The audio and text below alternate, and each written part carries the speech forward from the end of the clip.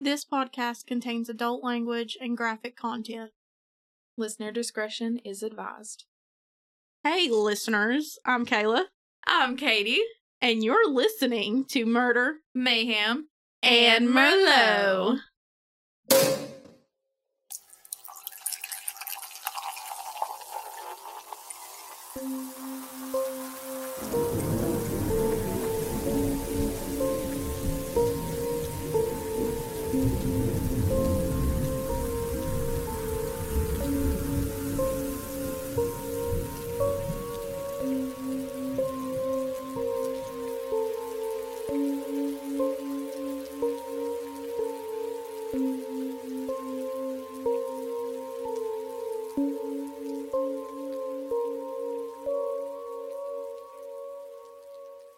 Hey, listeners. Okay. So today we have my second episode, which is one of the craziest murders to me ever. And you've never heard of it. Never. Not once. Which is crazy to me that you've not heard of a murder case. But I'm super stoked that I picked this one. I'm excited. Just because you're so excited. This one is... And you're so nervous to tell me. I am. I'm so nervous. I've been thinking about it for the past couple days, and especially all day today. She's not heard this before, so I don't want to mess this up for everyone listening. I don't want to mess it up telling her the story. And there's some wild stuff in here, and I just want to get the raw reaction of Kayla while I'm doing this. Oh, it'll be a raw reaction, all right. So I said that real creepy. You made it weird. You made it weird. I said that's so creepy. Okay. It's going to be a raw reaction, all right. You made it real weird. I have a tendency to do that. That's true. Let's jump right in. Dun, dun, dun. I am taking us across the water. Across the water? I am taking us across the water. We are hopping. And not the Mississippi. No. We're going completely different country here. So Our first time going to a different country. Theoretically, like. Yeah. In an episode. I've never been to a different country, period. So. Me neither. So. I don't know why I said theoretically. I've never made it out of the east side of America. So. You've never, like, where's the farthest you've been? The farthest I've been? Yeah. So is it Vermont? Like west or just period? I mean west, yeah. Chicago. So you've been to Vermont, which is north. Vermont, which is north, and then Chicago. That's the farthest you've been? Yeah. Okay. I've been to Oregon. That's about as far as you can go. Okay. We're going to Germany today. I chose this case. This is crazy. And this case is the Hinterkaifeck murders. That's a Hinterkaifeck? Hinterkaifeck. There's no T. Oh. Hinterkaifeck. Yes. Hinterkaifeck. Hinterkaifeck. Cool. I'm not going to say that again. Right. Cool. Okay. And let me just go ahead and say before we get really into this, I am probably going to mispronounce some of the names that are in this. I'd almost guarantee it. I'm not German in the slightest. And when researching this case, there are several different pronunciations of these people's names. So I'm just going with what I feel on some of them. Okay. I'm really just following my heart. Okay. Sometimes that's all you can do. That's all you can do. So the Hinterkaifeck farm was located in Grobern, Germany. On the farm lived Andreas Gruber, who was 63, Kazelia Gruber, his wife, who was 72, their daughter, Victoria Gabriel, 35, her daughter, Kazelia, named after her mother, or her grandmother, who was 7, and her son, Victoria's son, Joseph, who was 2, and the new maid, Maria Baumgartner. Baumgartner? It's Baumgartner. Baumgartner. But I'm going to call her Maria from here on out. Okay. She was 44. Okay. Andreas was not a very popular man around town. He was kind of known to be kind of rude. There's some scandal in here that I'll get into in a minute. So he's really not known for very great things around the town. But the family did have some wealth because of their farm. They had a very successful farm.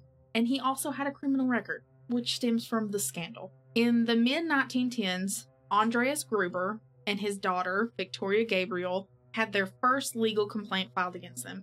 The complaint was filed for incest. They were each arrested and found guilty of the crime. Andreas served a year in jail, and there's different reports as to what Victoria served. Some reports say that she also served a year. Some say that she just served a month. Back up. So, how are they related? Andreas is Victoria's father. This is her dad.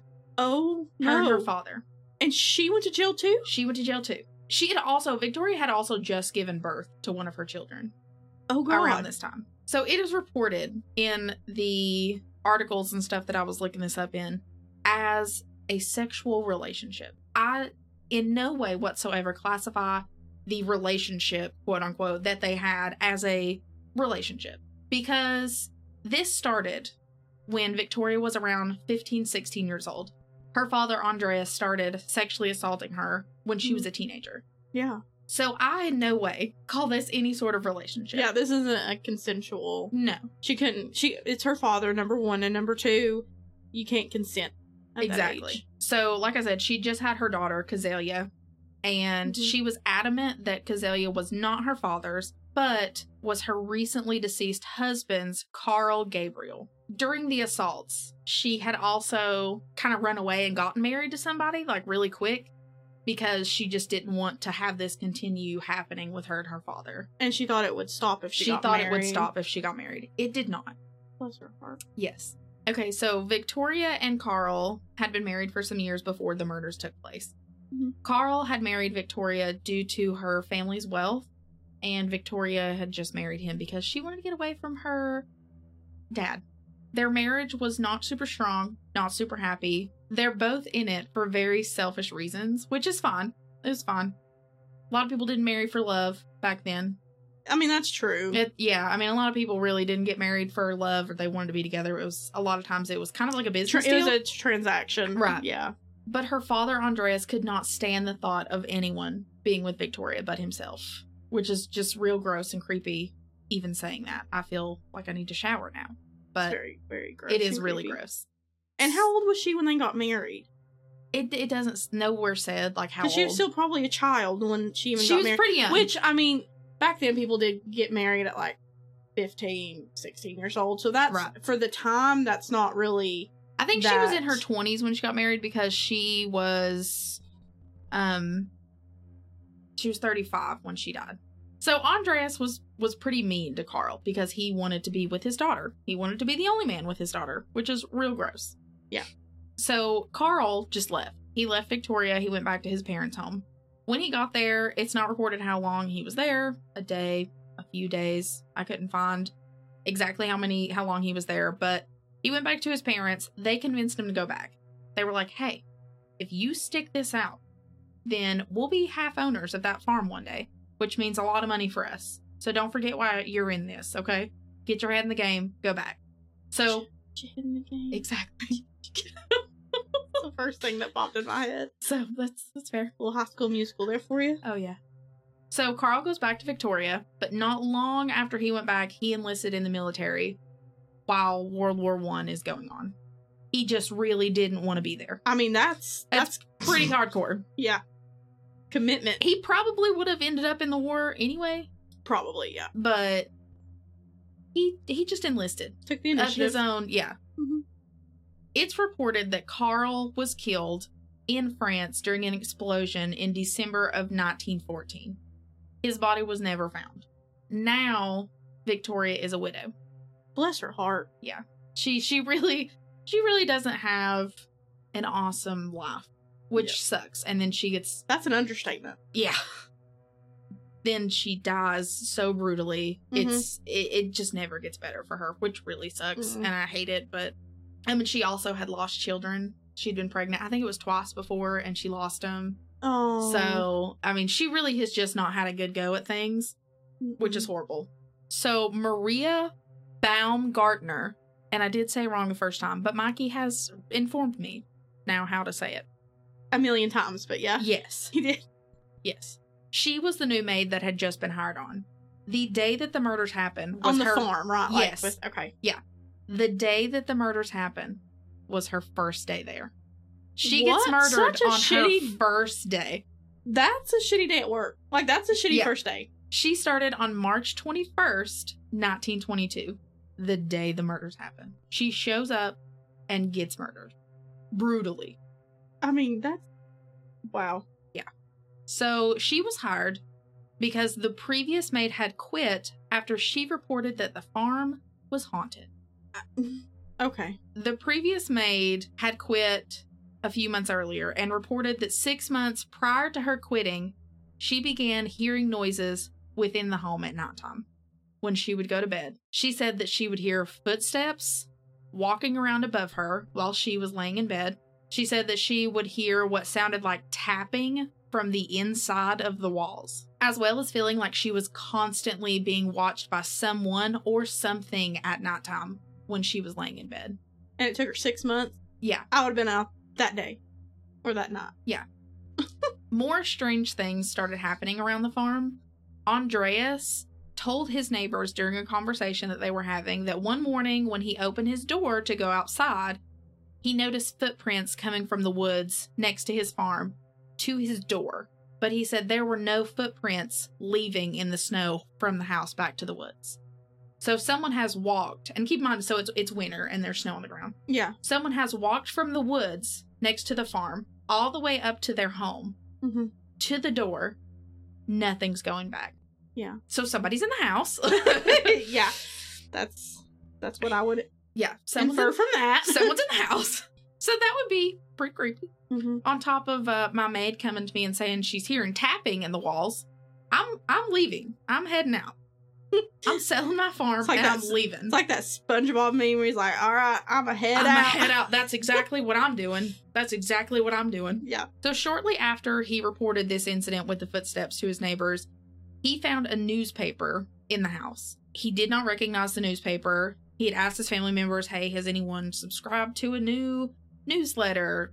No, nobody had. He goes and asks his neighbors, do any of you subscribe to this newsletter? Nope. Nobody around does. So they just have this mysterious newspaper that pops up in their home. Never seen it before. Nobody around that lives in the home. Andreas also reported that a set of his house keys had gone missing. He had searched for a while. One of his neighbors had helped him search. They never found these house keys. So footprints coming to the door, tippy-tapping in the walls, feeling like you're being watched, random newspaper, now your house keys are gone. I say once more, leave. I mean, he's hanging in better than I would. Yeah. Is there snow on the ground? Yes. Is this a family farm? Also yes. Is that my livelihood? That's also a yes. Would I leave? Absolutely. Absolutely, I would. Yep. So in reporting all of this to his neighbors, one of his neighbors offered him a gun for the protection of himself and his family. He says no. He doesn't want it, which is just not great. Hindsight. Not a great decision. I'm telling you right now, I would have taken the gun. And then left. Not long after the previous maid had quit, the family began to hear noises inside of the home at nighttime. Andreas was so scared when these would happen at nighttime, he would not go check. They heard them mostly from the attic. He would not go check. He waited until it was daylight. I mean, you know what? That's the best thing. That's the best decision he's made. Yeah, I mean, I probably would have done the same thing. Yeah. So they wouldn't, they all were scared, you know. They're in their own homes. You're supposed to feel the most comfortable in your home. And, you know, the poltergeist is happening. So they're not. So when he woke up in the mornings, he would go look through the attic. Nothing. Nothing out of the ordinary was up there. Nothing weird. 2 nights before the murder, young Kazelia, the 7-year-old, Victoria's daughter, told a school friend that her mother, Victoria, had run out into the woods alone. They didn't know why she went out there. Initially, the family could not find Victoria. When they found her in the woods, Victoria told the family she did not know how she got out there, nor did she know why she was out there, in the cold, dead of winter, alone, in the woods. She didn't remember doing it. She didn't know why she did it. She didn't know how she got out there. Okay. Yeah. So a lot of strange things happening with this house. Back to March 21st, 1922. The mailman delivers the mail to the Hinterkaifeck farm. It's always the mailman. It is. He knows what's up. Thanks, Mikey. We just say that because Mikey's a mailman. Yeah. That's why I said it's always the mailman. Oh, yeah. In the days following March 21st, the mail continues being delivered, but the mailman notices no one is retrieving the mail from outside. They tend to do that. Yeah, Notice things like that. People love to get their mail. They do. And, this family always got their mail. Mm-hmm. He thought it was strange that it was just sitting outside. It was just piling up outside. Later, a couple of coffee salesmen named Hans, I'm going to mess this up, Skarofsky and Edward Skarofsky, they were brothers. They came to the home to take their usual coffee order for the family. The two men knocked on the door. Nobody answered. They kept knocking for a little bit. Still no one's answering, so they started looking through the windows. The men noticed that the gate to the machine room was open, but they didn't see anybody. They also had noticed that the animals were being taken care of, like the animals had been fed and stuff, but they can't find anyone. They go to leave, and when they look back at the gate to the machine door that was just open, it's closed now, but they've seen no one. In a matter of probably just a few minutes, this gate was open, and then it was closed. It's not known if that was just maybe they witnessed it wrong, they remembered wrong. The wind, who knows? Or someone. Right. So the two men decide to leave. They left without taking their order. They couldn't find anybody. They leave. But they think it's strange. When they were leaving, they reported that they saw smoke coming from the chimney. So they think this makes it even more weird. We're here, knocking, looking through the windows. We don't see anybody inside the home, but there's smoke coming from the chimney. Animals are taken care of, and possibly a door being closed by someone that's there. Yeah, but no one comes out to talk to them. That's definitely not adding up. No. Really, really weird. On April the 4th, 1922, Albert Hoffner came to the farm to do some work on a piece of equipment that he had been hired by Andreas to do weeks before. So, hold on. So they died what day? March 21st. And this is when? April 4th. So, it's been a minute. It's been a while. Okay. It's been a while. So, Albert knocks on the door. When he got there, nobody answers. He waited for about an hour before he just went to work anyway on the machine that he was hired to do work on. Mm-hmm. He knew his way around the farm. He'd worked on farm equipment before, so he knew where everything was. So he goes and he does his work. When he's done, he again tried to find someone, but was unsuccessful. He reportedly went to the neighbor's house, Lorenz Schlittenbauer, to see if he knew anything about the family's whereabouts. So when he told Lorenz all of this, hey, I worked here, it said that it took him about 3.5, 4 hours to do what he needed to do. Mm-hmm. So in that time, he sees no one while he's working. He hears no one. When he tells Lorenz, the neighbor, Lorenz is worried. So Lorenz sends his two sons out. His son, Johann, who was 16, and his 9-year-old son, Joseph. They take off to the Hinterkaifeck farm. They live about a half a mile away. Okay. So this is a neighbor, but it's like... yeah, I mean, just like a typical farm. Like there's like a neighbor's, but it's it's a good minute away. Yeah. So he sends his sons to go look first. Send the 16-year-old first. He's got better lung capacity. Right. A short time later, the boys return. They said that they saw no one on the farm. At this point, Lorenz gathered two other neighbors, Jacob. I don't know if it's pronounced Sigil. It's Sigl. I don't know. I'm sorry. And Michael Pohl. The two men went to the home and tried the front door. They found that it was locked. All three of them together start heading to the actual farm on the land. So when they get to the barn, they found a gruesome scene.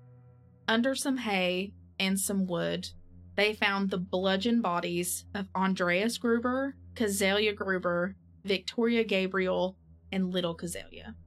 Oh. Yeah. For whatever reason, Lorenz begins to move the bodies. He took Andreas, they were in a pile, so they're stacked on top of each other, then covered in hay and pieces of wood. I don't know if it was just a piss poor job at trying to conceal their bodies or what, but this is how they were found. They were stacked. So he takes Andreas off of the top of everybody, and he moves him, and then he grabs little Kazelia, and he pulled her body up to a wall, and he propped her up as if she were sitting there. So it's really weird that he did this. The fact that he touched the bodies anyway.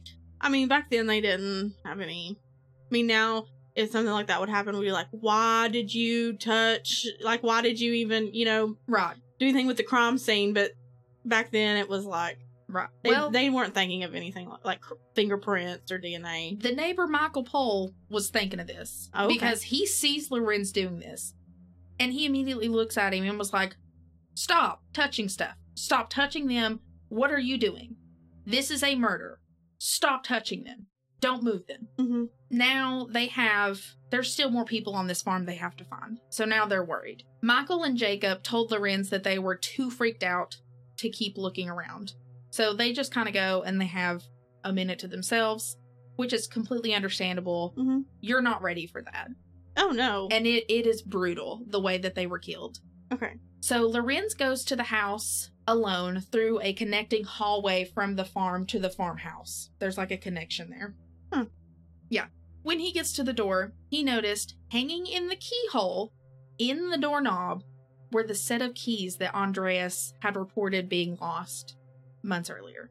So they're in the keyhole Nervous in laughter. this door to the actual home. He enters the house. I got some chill bumps going on just for you saying that. He enters the house. The other two men had had their moment.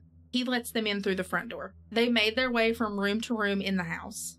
Eventually, they found another horrible scene. When they entered the maid's bedroom, they found the new maid, Maria, lying dead across her bed. Next to her, in a bassinet, was 2-year-old Joseph, also murdered.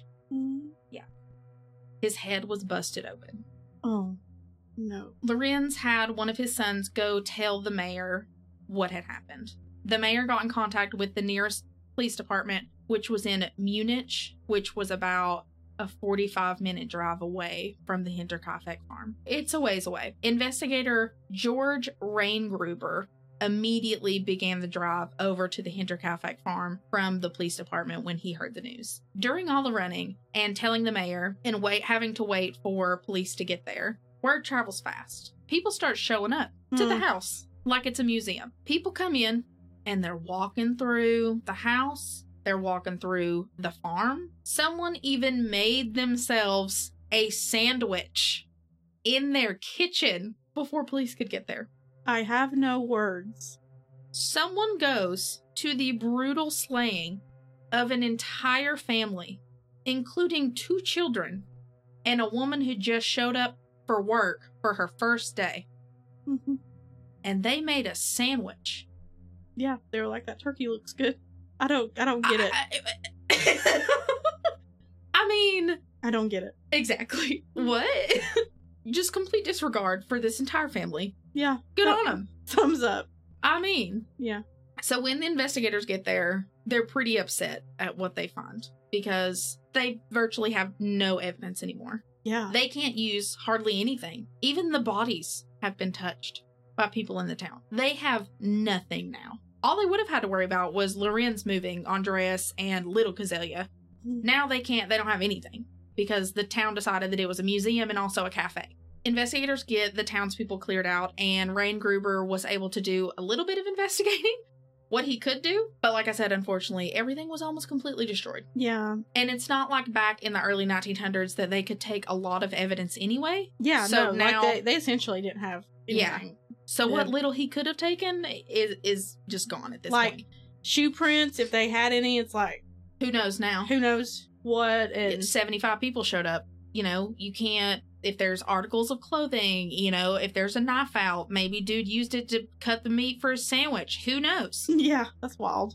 But it was, luckily for investigators, it was easy to pinpoint the exact day of the murders. The new maid, Maria, had been accompanied by her sister the day that she moved to the farm on Friday, the 31st of March, 1922. Her sister helped her move her things to the farm, stayed to visit with her for a little while, kind of help her get comfortable and get situated before she left. It is suspected that Maria's sister was the last person to see the family alive. It was also helpful that the mail that was delivered on the 21st was the oldest mail that was there, so they knew this was the day that no one got the mail and every day thereafter. Yeah. So it was easy for them to pinpoint the exact day, which for investigators was good because that's one of probably the 10 things that they had to go off for this murder. It was theorized that the 4 that were found inside the farm, so Andreas, his wife Kazelia, Victoria, and her daughter little Kazelia, were lured into the farm one at a time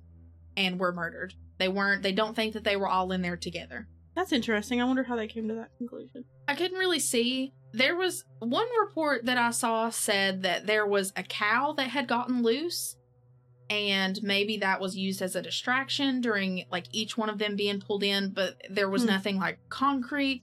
So I don't really know like the truth behind even just the cow situation. I don't know. Okay. But that was one thing I saw it in something, one of the videos that I watched or one of the articles I read. So their initial thought about why the murder happened was a robbery gone wrong.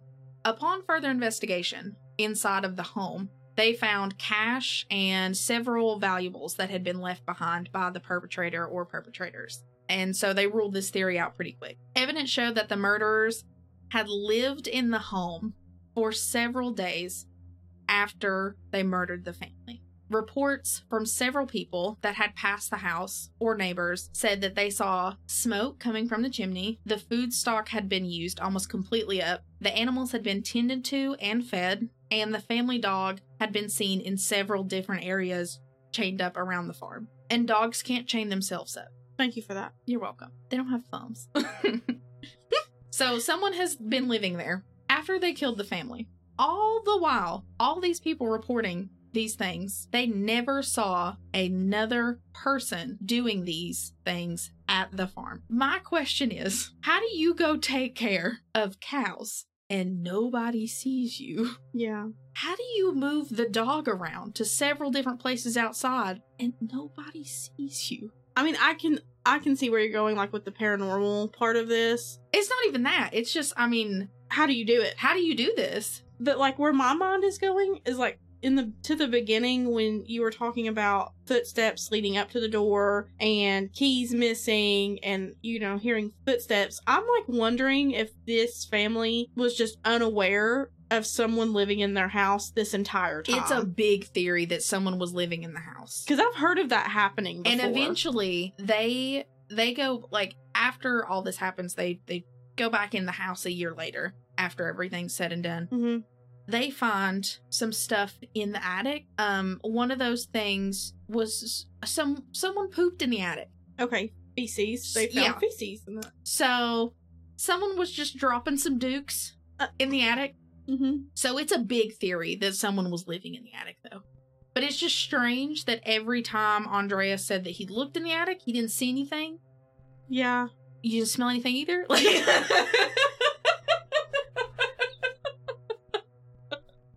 you just had to go there. You just had to say it. Okay. So, I mean, he should have done a sniff test, is what I'm saying. Always sniff your attics. It's important to sniff your attics. Quit saying that. Public service announcement, sniff your attics. Okay? Don't just take a peek-see. Smell. Katie, I speak for everyone when I say this. Please don't say that again. Just don't say it again. Okay? It's like at the end of The Price is Right when he's like, spay and neuter your pets. Uh-huh. Sniff your attic. Don't say it again. Let's continue. I'm gonna put that on a t-shirt. Okay. Sniff your attics. Sniff your attics. Be safe. Be aware. Be safe out there. So, and like, I have pretty much zero sympathy for Andreas. It is hard to sympathize with Andreas because of what he had done to his daughter for years. Like the rest of them, I hate it. All the sympathy in the world. I hate it, especially those kids. But him, I don't have a lot of sympathy for him. It's really difficult to sympathize with him. Yeah. Johann Baptiste, and I'm probably going to butcher this one, Mueller was a court physician who performed the autopsies on the bodies the day after the discovery. He did the autopsies inside the barn. It's the early 1900s, y'all. Okay? Right. He probably didn't have somewhere to take them. He established that the causes of death were blunt force trauma to the head for Andreas, Victoria, and Kazelia Gruber. Older Kazelia had 7 blows to her head, and it resulted in her skull being crushed in. Andreas had a thick caking of blood dried on his face from being struck so many times, and his cheekbones were sticking out with like flesh kind of like hanging off of his face. Well, that's horrifying. Yeah. So he was hit pretty hard. Victoria also had her skull crushed in, and on like the left side of her face, in however way that she was struck, it looked like she had 9-pointed stars on the side of her face. That's odd. Younger Cazelia had been struck in the face, so her jaw was broken. Her jaw was basically hanging off of her skull. Oh my god. And her neck and her face were covered in these circular wounds. So there was a couple strange wounds that were found on Victoria and her daughter, Cazelia. That was a little weird. That doesn't feel like a coincidence to me. No, it doesn't. Though, Victoria did have strangulation marks around her neck. Nobody else did. As for little Cazelia, she was found to have been alive for several hours after the attack. She was on the bottom of everyone else. So all 3 adults were laying on top of her. She's 7. She was on the bottom of everyone else, and she was alive for hours after this happened. Oh my god. It's rough. This is hard. This part's hard. Yeah, that's...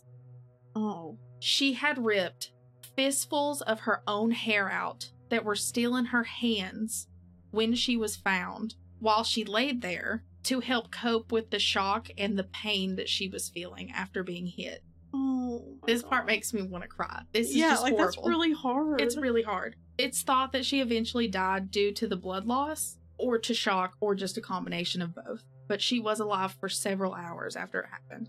I'm sorry, that part's just really hard. Sorry. No, don't apologize. Like, I'm having a hard time over here. It's pretty rough. Mm.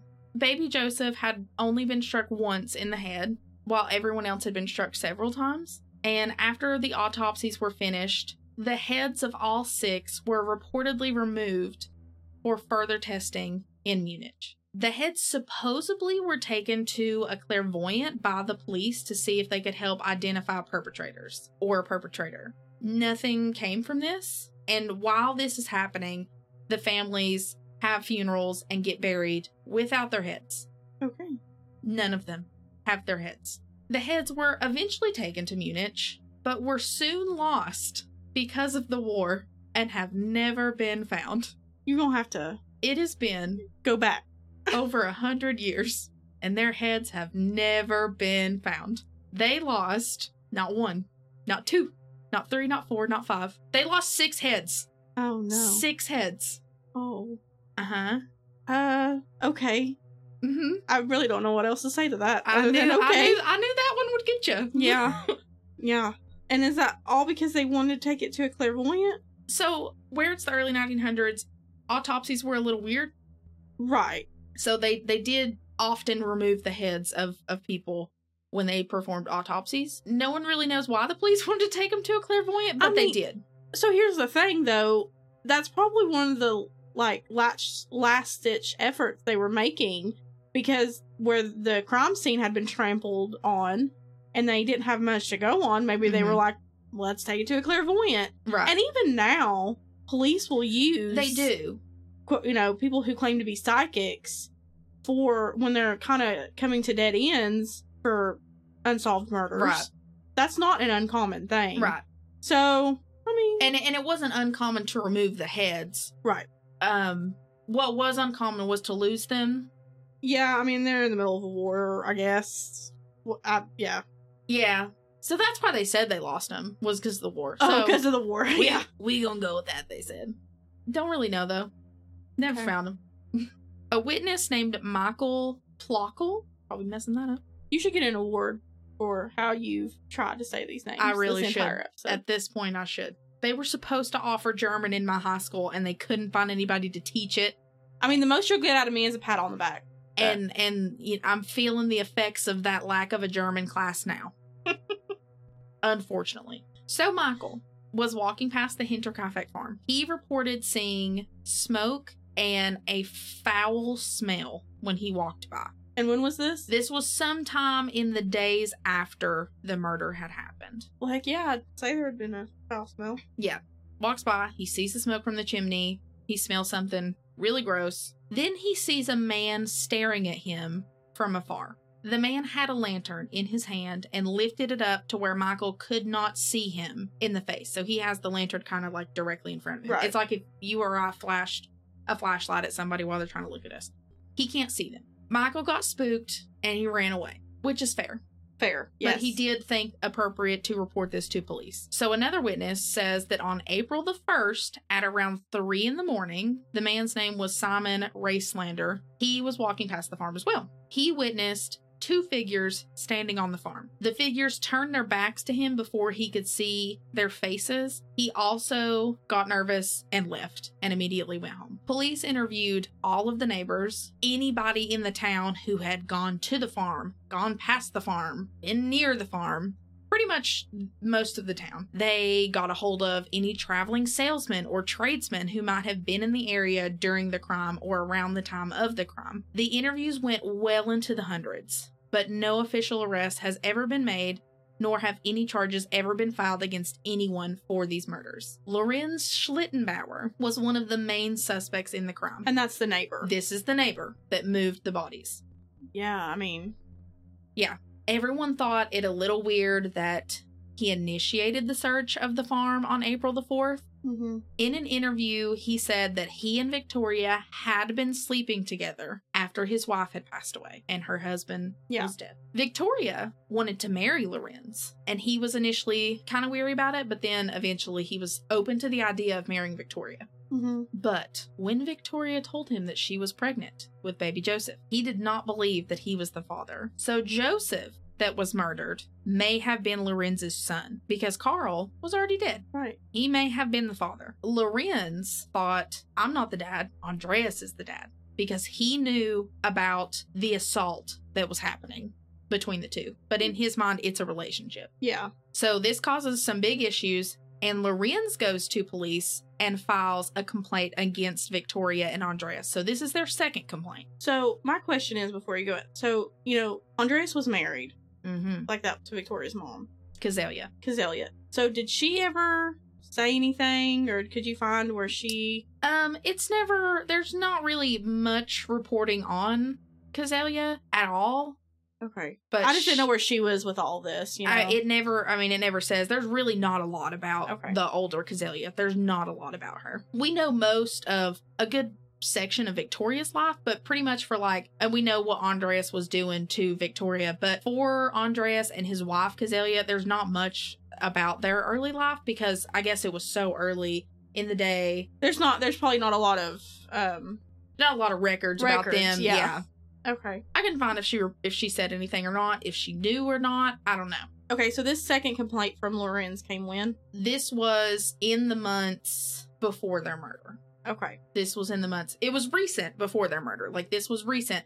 There's no exact dates, but it's known that it was in the months before. But so he reported the incest. He files another complaint. Okay. So we don't know who filed the first complaint, but we know that the second complaint comes from Lorenz, because he got mad that Victoria was saying, I'm pregnant with your child, because he didn't think it was his. Okay. So that makes him mad, and he goes and files this complaint on them for incest again, because he knew about their relationship. Yeah. Victoria eventually convinced Lorenz that he was the father, and he came around and even got to the point where he was calling Joseph his son, and he withdrew his complaint after this. A motive given for the murder was that Victoria had allegedly asked Lorenz to provide child support for Joseph, but he refused. He remained under suspicion for many years by the townspeople. He was reported by many to have made strange comments about the murder, things that only the killer would have known. A local teacher named Hans found Lorenz visiting the demolished remains of the farm, because the farm does get torn down. When he asked Lorenz why he was there, Lorenz responded by saying the murderer had wanted to bury the family's remains, but could not do so due to the ground being frozen. How do you know what he wanted to do? Yeah. How do you know? But again, this is someone else saying it, so we also don't even know if that's true. Who knows if he was actually there and spoke to this teacher. Lorenz ended up taking several of the townspeople to civil court for slander, and he won. He was never arrested for anything involving the murders and was cleared by investigators. Another main suspect on the radar was Carl Gabriel. Re-enter everyone back from the dead. Carl Gabriel, Victoria's husband. You lying right now. I'm not lying. I told you. They were really grasping at straws here. They really were. Oof. I mean, they were beyond desperate to solve this. Yeah. Because this was horrifying. I mean, they were all beaten in the head, Any crime that involves children, Yeah. you're obviously, any murder you're gonna want to solve, obviously. Right. But when it's involving children, And the brutality of this murder. not only do police want to solve it, but you have the town on you. Like, you've got to solve You've got this. to do Yeah, this. I'm sure it was a lot of pressure. Oh, yeah. I mean, an entire family was beat in the head. They don't have a murder weapon. One of them was strangled. One of them, who was a child, lay there and suffered. Mm-hmm. A 2-year-old was murdered. A woman who was just coming to work for the first time, beat in the head and killed. I mean, it was just brutal. And then the reports of people just like, living there, hanging out. Yeah, that's really creepy someone's too. living in the house afterwards. I mean, they're taking care of the farm animals and stuff.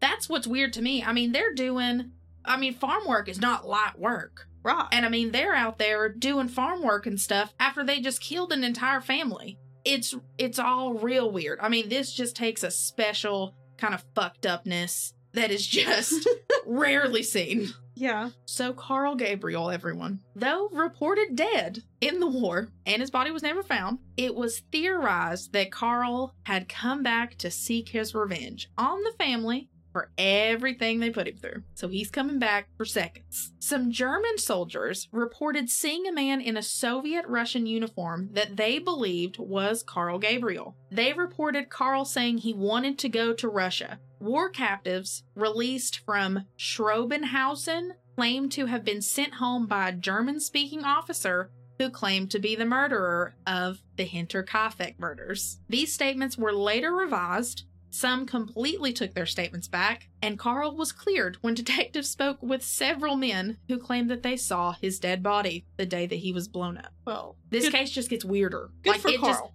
You start at the beginning, you're like, okay, this is strange, this is gross, this is creepy, this is weird, this is bad, this is weirder. Like, it just keeps going. I mean, it's just the strangest thing. A few more suspects were named in the investigation. Paul Mueller, a German immigrant in the U.S., was a suspected serial killer in the United States, and the only suspect named in the Massachusetts family murder that happened in 1897. Paul was named by author Bill James in his book The Man from the Train, due to the similarities in the two cases. Both families isolated in their homes. Blunt edge of a farm tool was used as the weapon. I've heard of that one. Yeah. The stacking of the bodies and the absence of robbery. He alleged that Paul may have fled home to his home country around 1912 when investigators were noticing some patterns in family murders in the surrounding states, and that would have been around the time that the murders happened in the early 1920s. He's a suspect. The former maid, Crescens Rager, believed it to be the Bichler brothers. The brothers... Stop. Sorry.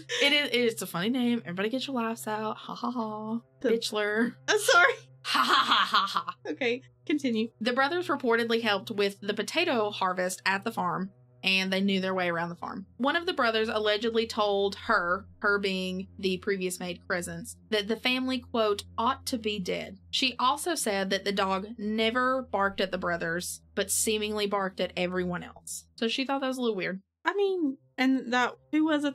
Or someone said they saw two men. Mm-hmm. That guy just walking by or whatever saw two men. And then they just turned their backs. Yeah. And he kind of got creeped out and ran off. Yeah, that was Simon. The Thaler brothers were also suspects. Also reported by the previous maid, Crescens. She's got a couple here. She really must not like sets of brothers. Yeah, she got a lot of tea on brothers. Yeah. So the brothers were known to be thieves around the area. And she said that Joseph Thaler would come over to her window at nighttime. He was one of the brothers.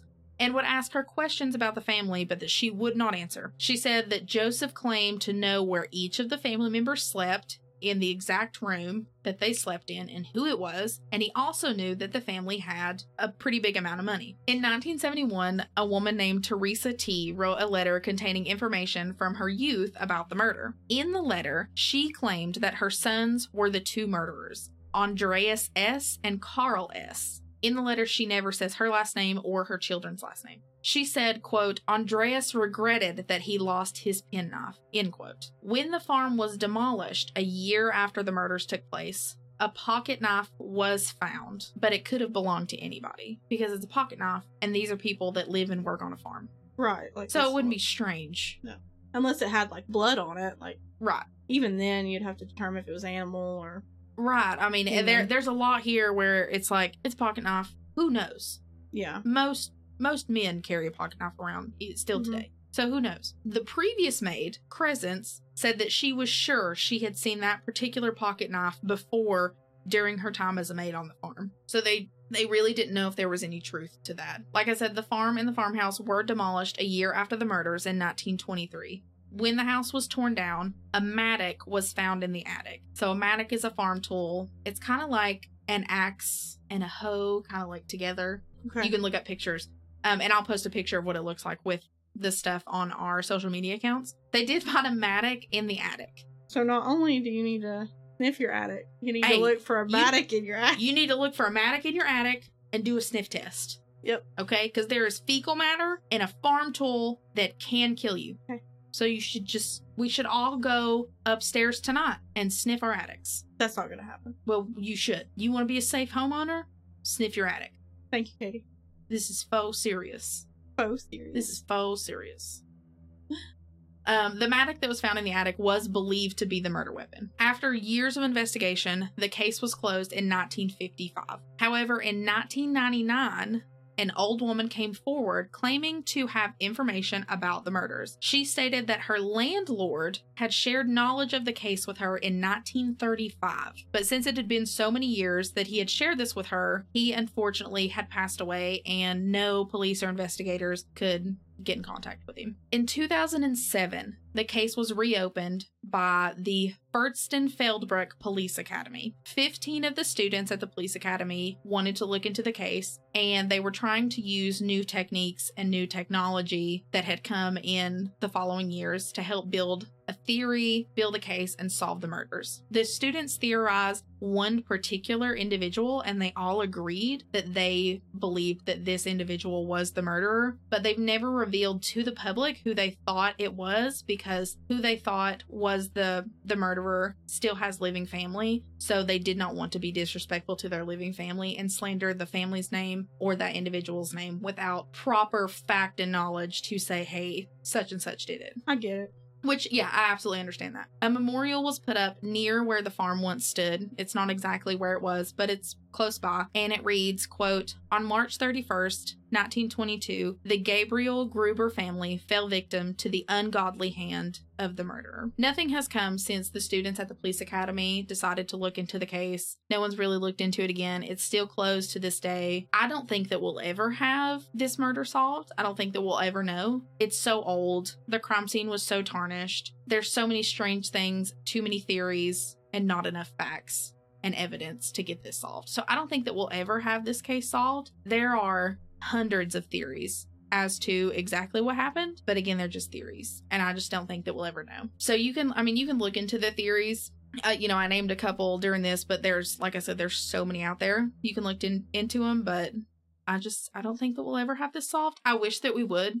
Well, I definitely don't think it was a ghost. I don't think it was a ghost. I don't think it was some demonic force or entity. I definitely think they were murdered by this case. A person. This case makes me think of the movie, what's it called?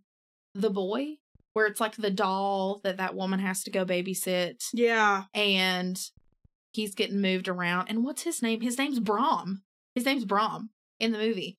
And he's getting moved around and all this stuff's happening. And turns out it's actually, spoiler alert, it's a dude living in the house, in the walls. Yeah. Yeah. That's what this makes me think of. I'm like, I feel like someone was living in the house. But it reminds me a lot of that movie. And I feel like that's what was going on. Because, the movie, you think it's haunted. You think it's a haunted doll. Nope. Some creepo living in the walls. And I really do feel like somebody was living in the house. Oh, yeah. There was probably someone been in that house, like, either coming and going, or have been there pretty much the whole time. And possibly for months. Yeah. Because you gotta remember. And getting out, like, at night. That's why they were hearing things at night. I don't know. It's that. Because it was months before the previous maid, Crescence, even left the house. It was 6 months before she even quit. She reported this. And it took them a couple of months to find a new maid. The only thing that's, like, kind of baffles me, I mean, this whole thing baffles me. Why Victoria went out to the woods randomly. And when you think about it, she also was the only victim that had strangulation marks around her neck. Yeah, that's interesting. And that felt like hers was personal. It was personal. Mm-hmm. And that's the thing, when people talk about this case, it was so brutal. When they brought up robbery, and I read that they had thought initially that it was robbery, and I know that they have to look at all angles and everything, but this was such a personal and intimate attack. I mean, you lure one person at a time into the barn, you kill them, you have your time with them while you're murdering them, and then you just move on to the next. You're doing it, stack them. Yeah, you're doing it one at a time. With Victoria, you obviously took your time because you strangle her, and everyone knows that strangulation is a very personal and intimate way to kill someone. Yeah. And you also struck her in the head. Mm-hmm. You take the children out in the exact same way, blow to their head, then you stack them, then you live there. Yeah, it just doesn't... It's all really strange. If I had to say a suspect, like a person that I thought would be the best suspect, I would say Lorenz Schlittenbauer, the neighbor. Oh, yeah. That's like, yeah. He had the most motive. Right. But at the same time... The motive, everything was clear with him and Victoria. Yeah. At the same time, but that's according to him. Yeah, exactly. We're just taking, it's just his word.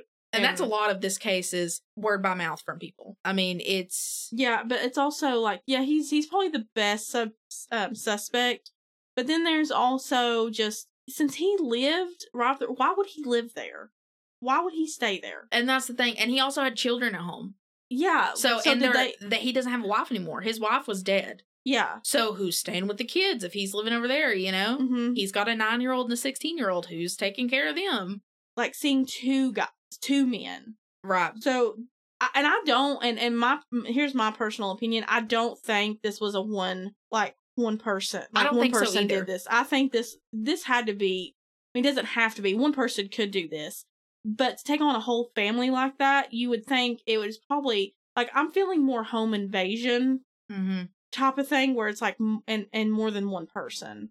I feel like this had to at least been two. But then when you think about it, if it was two, were two people, if you go based off the theory that there's two and combine the theory that they were possibly living in the house before they did the murders and that's what all the strange happenings were, it would be difficult for one person to live inside of a home and not eventually get caught. It may have been easier back then, but still difficult.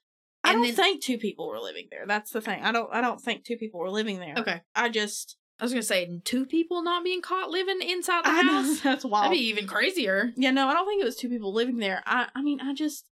Maybe it was Lorenz and someone he knew. You know what I'm saying? And see, also with the reports of the two men being seen by Simon, in some articles it said he saw two men. In some other articles it said he saw two men and what he thought was a woman. Yeah.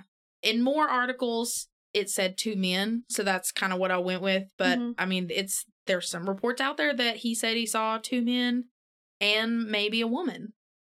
This whole thing is wild. It's all crazy. And it bugs me, but I've accepted it that we'll probably never have an answer for this. Yeah. This one will probably never be solved. It was ruined too much from the get-go. It was. And back then they couldn't go off on law. Anyways, exactly. It was hard enough anyhow. It's very hard. And, yeah. That sucks. It does. Because the whole family deserves justice, but those kids. Oh, yeah. Even though now, obviously, everyone involved is gone. But. Right. Most likely. Yeah, they're gone. It would still just be good to have a resolution. It would be nice to have a resolution. We probably won't, though. Yeah. Probably not ever. Well, thanks for telling me this one. I can't believe I'd never heard it. I it's cannot crazy believe to me. That. It's one of if you look up crazy cases, crazy unsolved cases, this is usually in the top 10 somewhere. Because it just has all weird things. But I will say my knowledge of unsolved cases in America is pretty vast. Right. There's usually not one that I at least haven't heard of. I may not know all the details or really, but I've at least heard of it. Right. In Europe and just any other, I don't have as much knowledge. So, right. Yeah, but thanks. You're welcome. I hope that you enjoyed it somewhat. Yeah, I mean, it was hard to listen to, a lot of it. Sorry that I totally was about to cry while talking about Little Cazelia, but that just... Rightfully so, man. It's so hard. It was hard to read that. Mm-hmm. It was hard to know what happened to her. Mm-hmm. It was just... But yeah, so you did a good job. That was good. Well, thanks. I hope everyone enjoys it. And if you want to look into this a little more, like I said, I'm going to look into this more. There's tons of theories out there. I bet there's like a Reddit thread. Oh, I'm sure that there is. This would be a good case to do a Reddit thread on. Or, just some, I bet there is. And I want to read all of the theories. Because I mean, it just hits all the crazy stops. Mm-hmm. From the time you start to the time you finish. Yeah. There's paranormal. There's paranormal. There's a paranormal aspect just because that's, Right. The maid thought it was haunted. Crescent, she thought that the house and the farm was haunted. Mm-hmm. So, she thinks it's haunted. And really, in that moment, I probably would have too. Oh, yeah. Like, my first thought isn't someone's in that. Like, my thought would be like, oh, no, this house is haunted. Oh, yeah. Oh, yeah.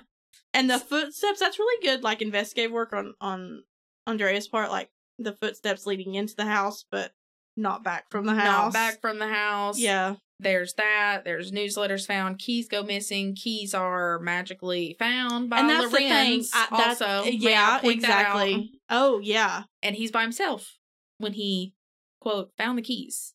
Just in the doorknob. He was alone. Remember, the other two men had taken a break. He was alone. And he found... I didn't think of that. He found the missing set of keys. He found them, quote, unquote. Magically in the door. Oof. On his way into the home. Completely alone. Mm-hmm. Yeah. Mm-hmm. Okay. Mm-hmm. We got the more you think about it. Yeah, the more you think of it. The more you think about this case, the more things kind of align and you're like, okay. But yeah, this case, it hits all the stops for me. Mm-hmm. It's got the creepy. It's got crazy family scandal. It's got heads are missing. It's got heads are missing. 6 heads are missing. I will never get over that. Mm-hmm. It's got a lot. It's got bring back a dead guy as a main suspect. Yeah. It has all the things. It does. That are strange and weird, which are my favorite things. Well, thank you for telling me. Thank you for listening. Yeah, of course. Always. All right, guys. We will be back next week with another episode. We'll be back next week with another episode, and thanks for listening again. Thanks, guys. Please, if you enjoy our podcast whatsoever, please go to wherever you listen and give us a 5-star rating. We would really appreciate that. It. So yeah. Well, hopefully we'll be here next time. We'll be here next week. Thanks. And remember, sniff your attics. Oh my God. Of course you had to put that in the end. All of the sources we used for this episode will be linked in our show notes. We'd like to thank Mikey Kinley for audio and editing, and our friend Evelyn Uleberry for our cover art. Make sure to like and follow us on social media on Facebook and Instagram. Our Instagram is M3 Podcast, and you can find us on Facebook under the name of our podcast, which is Murder, Mayhem, and Merlot.